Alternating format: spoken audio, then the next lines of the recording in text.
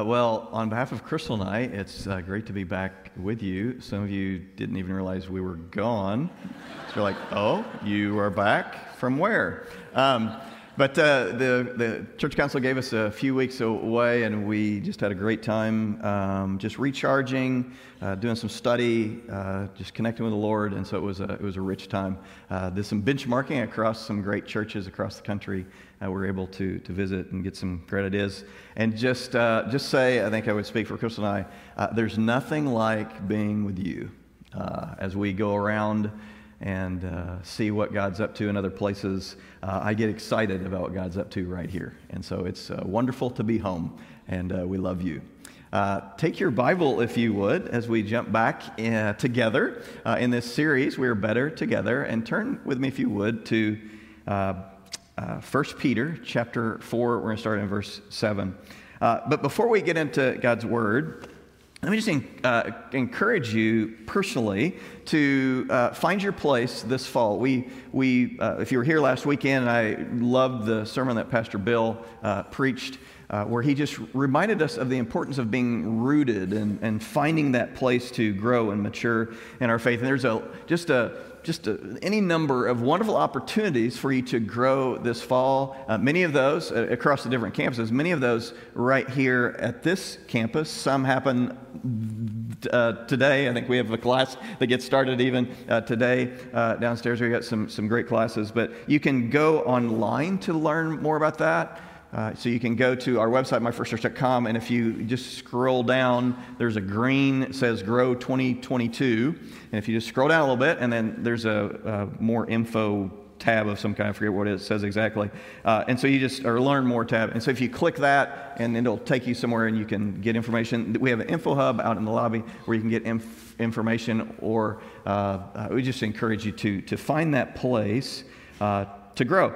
And in addition to finding that place to grow and growing in your faith, there's also opportunity for you to serve this fall. And as we heard in the Pulse today, there's a lot of different amazing teams, serve teams. You got a card, hopefully, if you're here in the room as you came in, and you can use the QR code, or you can fill that out and you can drop that in the offering baskets, take it to the info hub. Again, we'd love to have a personal conversation with you, whatever works best for you. But there are tech teams and guest services teams and worship teams and teams that serve teenagers. And as we heard in the video, teams are in our Pulse, teams that serve our children. There's nothing better than having the opportunity to share Christ with a child. And so we so value those of you who help us to serve. And so you can use that QR code again, or fill that card out. I encourage you to take advantage of that. And so let me just conclude that with just a big thank you for those of you who serve. We could not do it without you. And what is this theme of what we're learning in this series? We absolutely are better. We are better together, aren't we? Well, if COVID taught us anything, aside from you should wash your hands a lot and don't touch your face, I think most of us knew that, but it was good to be reminded of that for a couple years. And so if we're better at that now, if we learned anything, it was how much we need one another. That in this world that is struggling and is broken, that we need one another. That we are better together. That we need to serve one another and love one another and reach this world together with each other.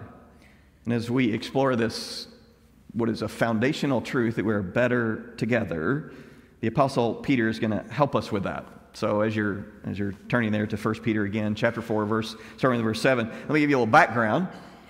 Peter is writing to a church that had scattered.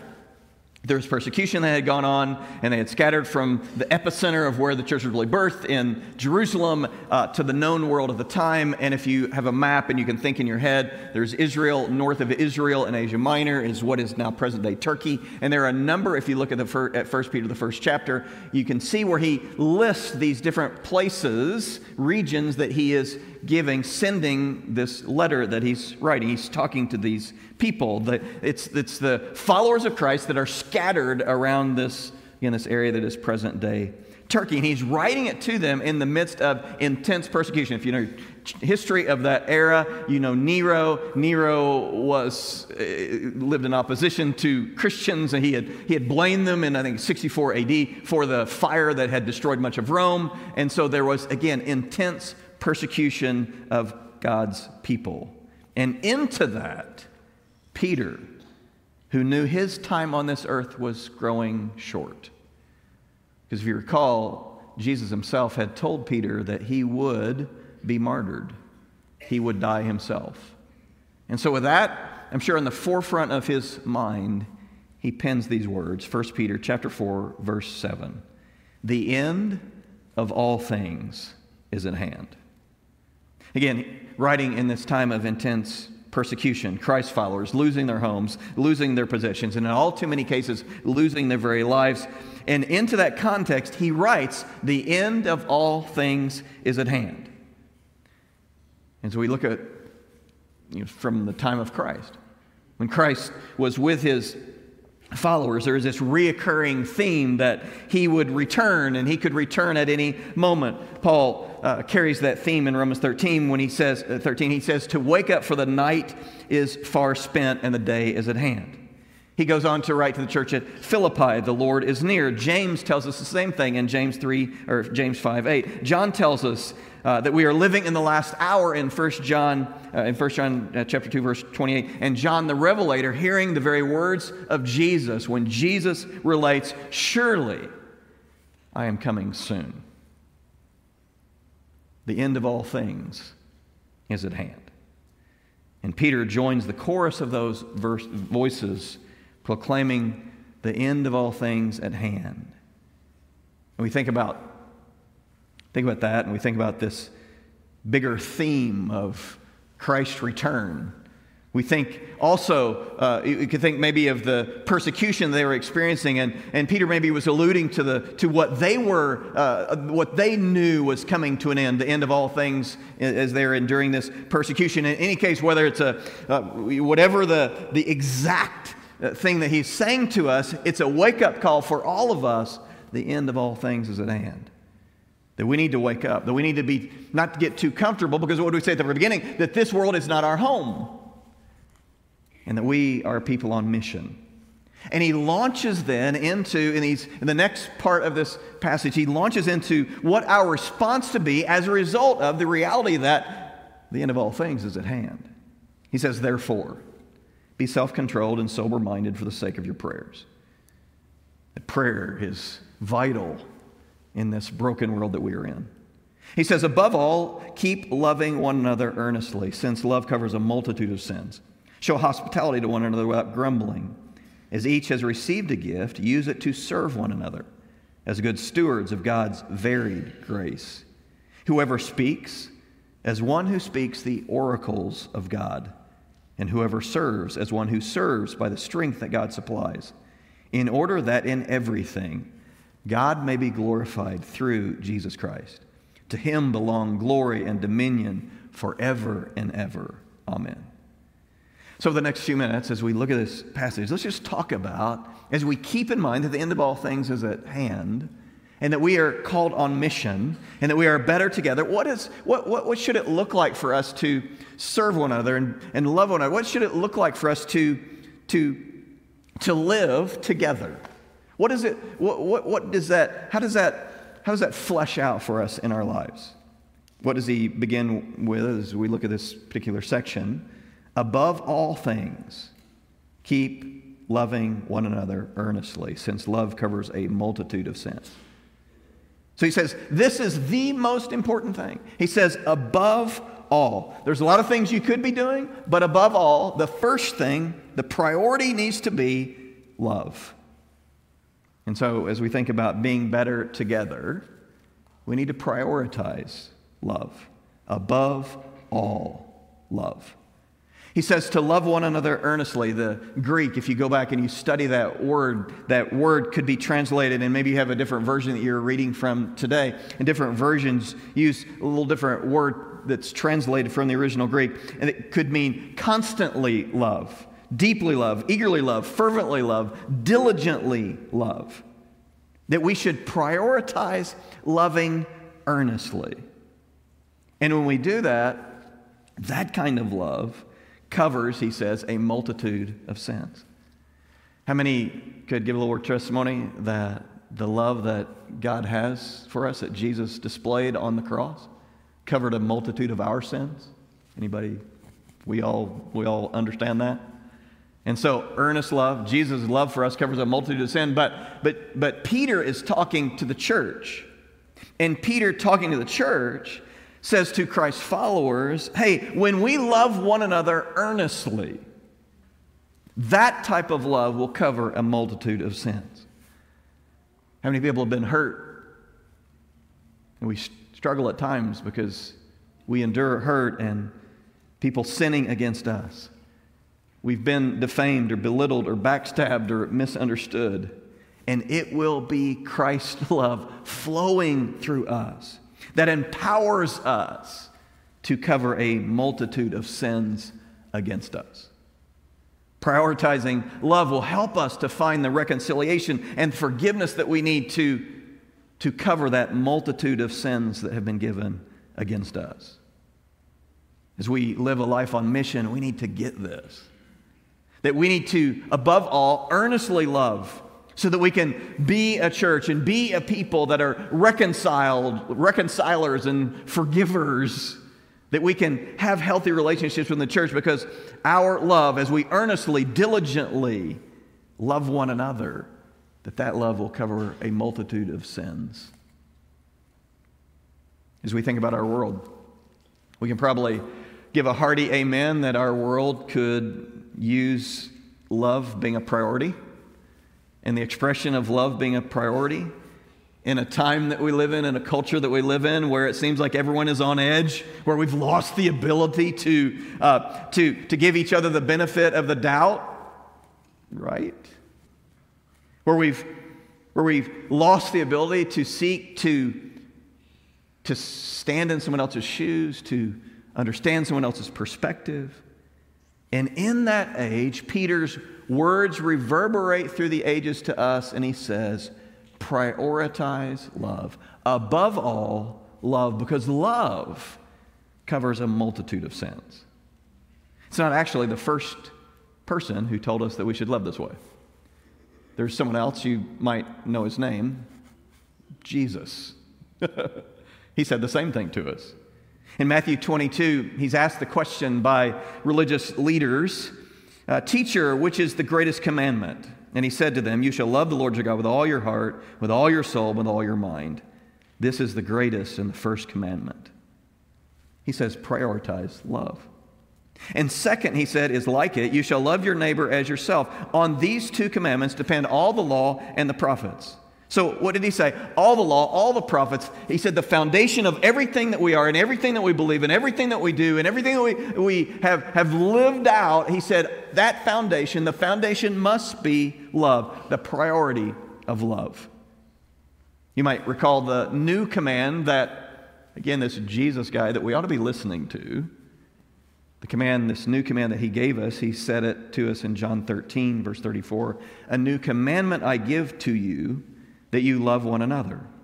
Just as I have loved you, you are also to love one another. By this, all people will know that you are my disciples if you have love for one another. And so if you look closely at what he says there, one of the ways that the world will know us, one of the ways that the world will recognize that we are followers of Christ is what? Through what we say that we believe. What does he say? How they will know? By the love that we have for one another. And so if we're going to be better together, we need to prioritize love. And so I would just ask us, as we think about that, how's that going? How's it going for you to prioritize love in your marriage? How's that going for you to prioritize love when you think about your kids, whether they're small and going through the terrible 2s or they're going through the terrible 20s? Whatever age they're at, how's that going? How's it going to love that obnoxious uncle of yours?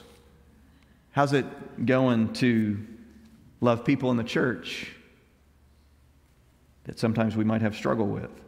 How's it going to love those people that have a different view than you have on super important issues like, oh, I shouldn't go there, should I? Okay. You fill in the blank. Into a world filled with prickly people that Jesus has called us to reach. What does he say? He says love. How's that going for you? How is it going for you to love earnestly? How's it going to keep that new command that Jesus gave, to love? If we go back to the text, he says, and let me just read that portion again, above all, keep loving one another earnestly, since love covers a multitude of sins. Show hospitality to one another without grumbling. As each has received a gift, use it to serve one another as good stewards of God's varied grace.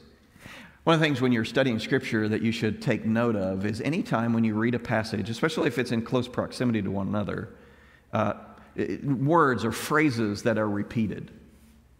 And notice what's repeated just in these 2 or 3 verses right here. Do you see it? What's the phrase that's repeated 3 different times just in these few verses? He says to love one another, show hospitality to one another, to serve one another.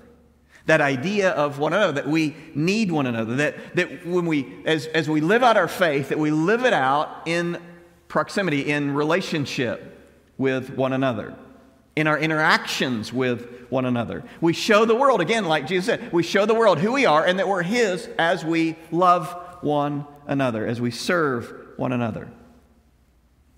And what we learn from that, as we see all these one another's, and we learn from the context of what Peter is telling us, as we think about being better together, that we need to embrace the value of we. To embrace the value of we. In the individualistic society that we live in, when it's all about our personal rights, that you can't tell me what to do, it's my right, and we think that and we live that way. We live in this culture, and it's all about me, and that can even begin to infiltrate the church and the body of Christ. Our faith gets boiled down to what's in it for me? How will it help me? And the church becomes a place where it's all about my individual needs. And how can my individual needs be met? And when I am not getting my individual needs met, then I take my toys and I go home. And I might find another church to attend, or maybe I just abandon faith altogether because I was not getting what I needed. We live in a culture where the 3 most important people in most of our lives are me, myself, and I. And we live that way.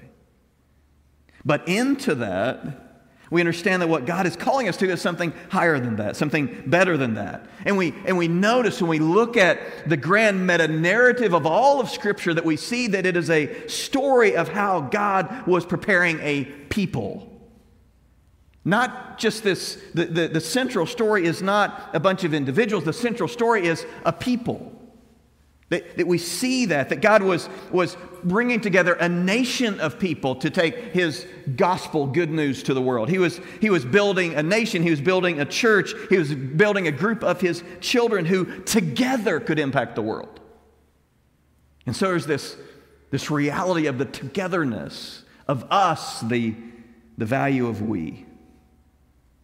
So to really understand the plan of salvation, we have to embrace the value of we.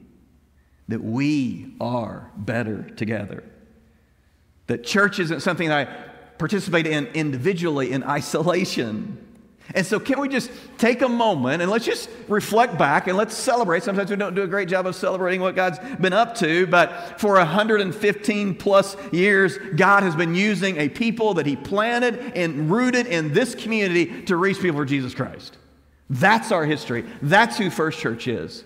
A group of people that had this passion to reach their world together. We can do it together. We can make the bricks that build the very foundations of a church together in the basement of somebody's house because we are one and we're doing it together. We'll build it together. We'll do it together. And that has been our history. Think about how across multiple campuses, multiple communities, distinct communities, God is working through us together to reach people. Think about do something this year. that happened just a few months ago. 900 or so people volunteering all over our county, scores of municipalities being helped, nonprofits being helped, teams of volunteers for close to a year, planning and working together and using their gifts of organization and service and helps to put it all together so that we could all show up on one glorious day and work together in this community to make Jesus famous, to let our light shine before men, that they see our good deeds and praise our Father in heaven. Or what about Vacation Bible School, where hundreds of kids came together each night, served by scores and scores of First Church volunteers. Kids coming to Christ, children who raised thousands of dollars together for mission work halfway across the world in Paraguay.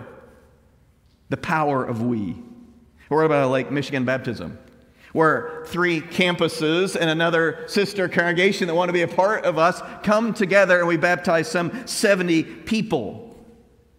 And as we think about the stories of those people, that most people, we understand, don't come to Christ in isolation. But there's been people like you and me that have loved them and impacted them and served them and shared with them and prayed for them.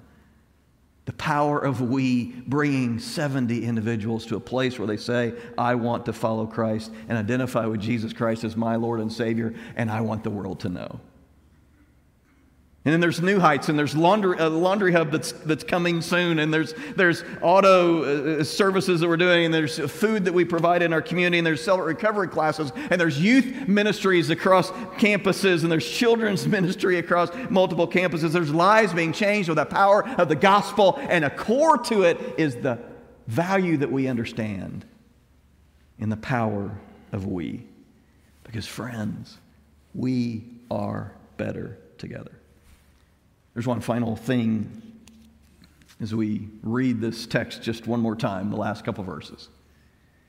And as each has received a gift, use it to serve one another as good stewards of God's varied grace.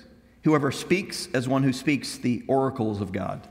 Whoever serves as one who serves by the strength that God supplies. In order that in everything God may be glorified through Jesus Christ. To him belong glory and dominion forever and ever. Amen. Notice first that Peter is, in these couple verses, reminding the followers of Christ the gift that in Christ that they've been given. And we've talked about that on any number of occasions, that if you're a follower of Jesus, that you've been endowed spiritual gifts. That's a gift as a follower of Jesus that is yours. Spiritual gifts are gifts that empower us, that enable us to serve, to live out our purpose, that help us to get past, and to put it into practice, this idea of this individualistic me, but we serve one another as we exercise our gifts. Gifts like hospitality and service and helps and generosity. There's people that have the gift of faith or wisdom, people that have the gift of leadership or exhortation or pastor or teacher, evangelist, to name a few of those gifts that we have been given. And what does Peter say should be done when we have been blessed, when we have been given grace, when we've been given these gifts? What are we to do with them? We are, he says, to serve one another. Again, because we're better together. Think about, again, the things we just shared just a minute ago. All of those things. None of them do something. Lake Michigan baptism, Vacation Bible School, all the things we do, all the ministry we do to children and youth and older, all of the things that we do, none of it can be done. Any of us can do it by ourselves. We're better together. It's when we use the gifts that, as we have been blessed, that we in turn use those gifts, and then we turn our blessing that we have received into a blessing for others. So, being better together, we understand that we turn our blessing into blessing. Again, think back to those handful of events that I shared. That was us, different ones of us, using our gifts and talents, and together we did some amazing things. And we were a blessing as we put into practice the blessing that we have received. As we chose to serve one another. Investing the gifts that we've been given, as Peter says, use them as good stewards. And what does he say? As each has received a gift, use it to serve one another as good stewards of God's varied grace. There's a lot of hype right now around Tolkien's Lord of the Rings, a new show based on Tolkien's original work, the Lord of the Rings and Hobbit. And it made me want to go back and watch the original movie, Lord of the Rings, Fellowship of the Rings. And so I set aside 8 hours of my day to watch that one movie. Or no, maybe it's 3 or whatever. It's a long movie. And I somehow thought, oh, an extended cut version. Yeah, we'll watch that. And so over the course of 5 days, I watched it. And if you know the story that Tolkien put together with Middle-earth, and especially in that first book, in the trilogy Lord of the Rings, you'll remember that there's a piece of the story where there's a kingdom of Gondor. And the kingdom of Gondor has a king, but the king is absent from the throne. And had been absent for some generations. And so in the absence of that king, there is what was called the steward of Gondor. And the steward of Gondor, in the absence of the king, is the one who keeps the kingdom running, is the one who serves the king, the one who makes sure that the things that need to happen. The steward served the king. And in the story of the Rings of Gondor, that particular steward was deranged, so that didn't particularly end well. But what does it say? We're not to be deranged stewards. What does Scripture say? We are to be good stewards. Good stewards. And a steward takes care of what has been entrusted to them. And so we have been entrusted with God's varied grace. We have been entrusted by the varied, some of your translations, you translate that Greek word, the manifold. That's not a word we use a whole lot unless you're working on cars and understand what a manifold is.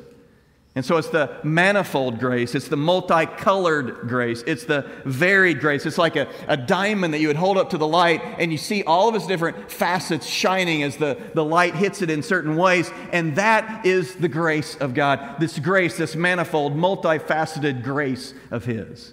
It has so many different sides. And there's so much to it. And Peter says to be good stewards of what you have been given. This precious gift that you have been given. Galatians says it this way in Galatians 5:13, for we who were called to freedom, brothers, only do not use your freedom as an opportunity for the flesh, but through love serve one another. And so we have been given so much. The freedom that we enjoy in Christ, the forgiveness from sin that we enjoy in Christ. So use it, not for ourselves, but use it to serve one another. So we are blessed, and in turn, we have this privilege as stewards, good stewards, to be a blessing.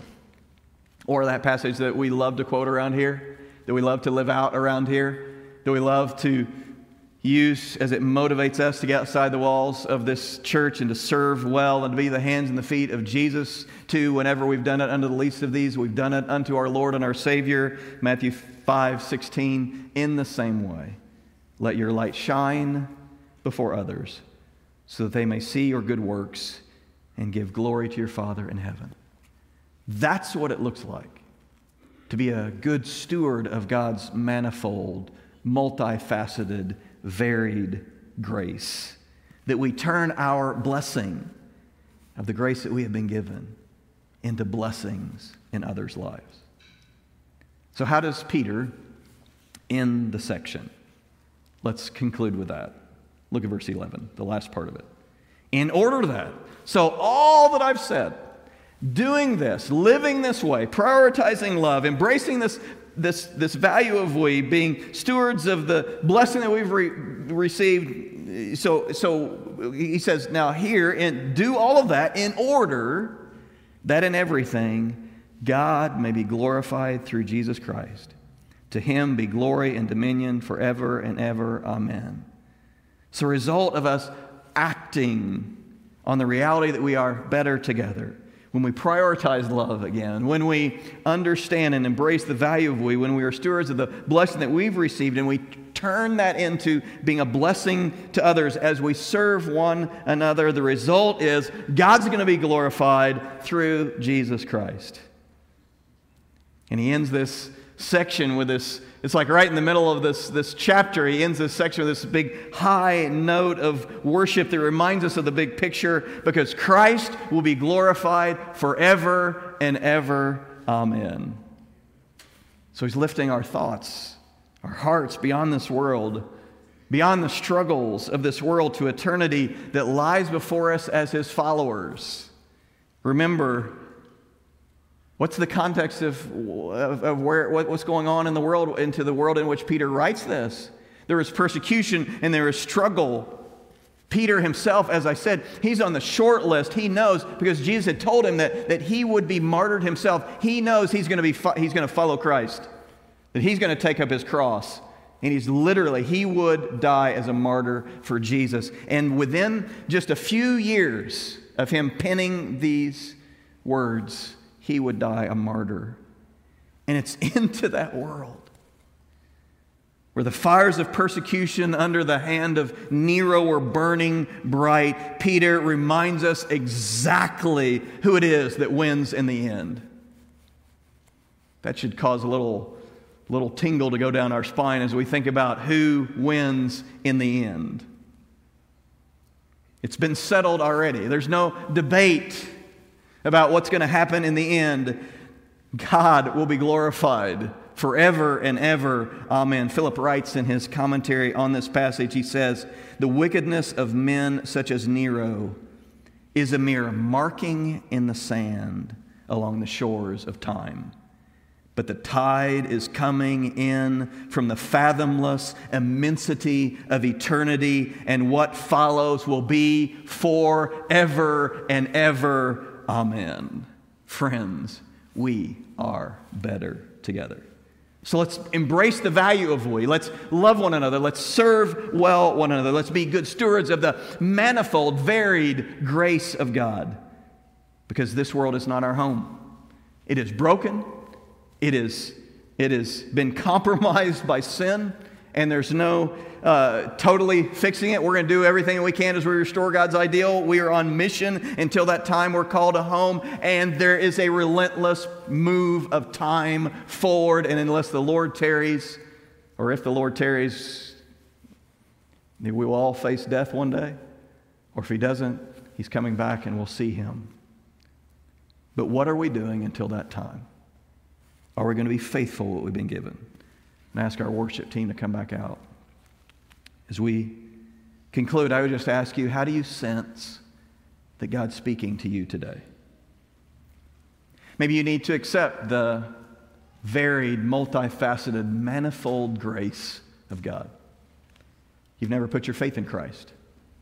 And today could be that day for you to make him, to name him as you confess your sin and recognize his gift, his grace that he has given you, that you embrace him as your Lord and as your Savior.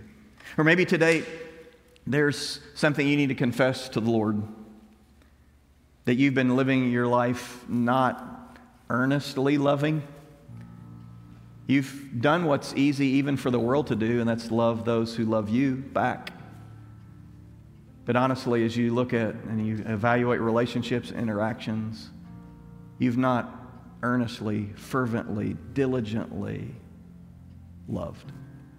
And so let's confess that to the Lord today and ask for his help. He talks about in this passage, we didn't look at it or we didn't really talk about it, but he talks about that he'd give us the power to do the things he's asking us to do. Or maybe today you need to take a step to be more deeply engaged, a step of growth, to be rooted and planted. And so you're going to find a class or find a place to be a part, because you understand that we've been called to be together. Or maybe today you'll take a step to join a team to serve and to live out your faith. Friends, we're better together. And the really cool thing about really understanding the together part is the blessing that it brings in our lives. As we surrender our own rights and all the stuff and all this individualism, and we come together and we serve our world together and one another together, and ultimately our Lord together. Let's stand if you would. And let me pray for us. These altars are always open, or as the Lord leads you and is speaking to you, you do some work with Him as I pray and as we sing this final song. Father God, I thank you for my friends. I thank you for my family, my church family. And God, I thank you, God, for this call that you have on our lives. That we are better together. God, this idea of prioritizing love and understanding the value of we, and Father, how we can, as we have been blessed, we can be a blessing. And God, I pray that you would just speak to us now. I pray for that person, God, today that is for the first time bowing a knee and just embracing you as their Savior, calling on you to forgive them just say, God, forgive me of my sin, and embracing Christ as Lord and Savior. God, thank you for, as we just ask, God, that you forgive us and set us free. Thank you for that grace you're pouring into lives right now. And God, I pray for if something that we need to confess to you, if it's some step we need to take, God, that you would speak to us now in the concluding moments of this time that we have as we worship you. We pray in Jesus' name.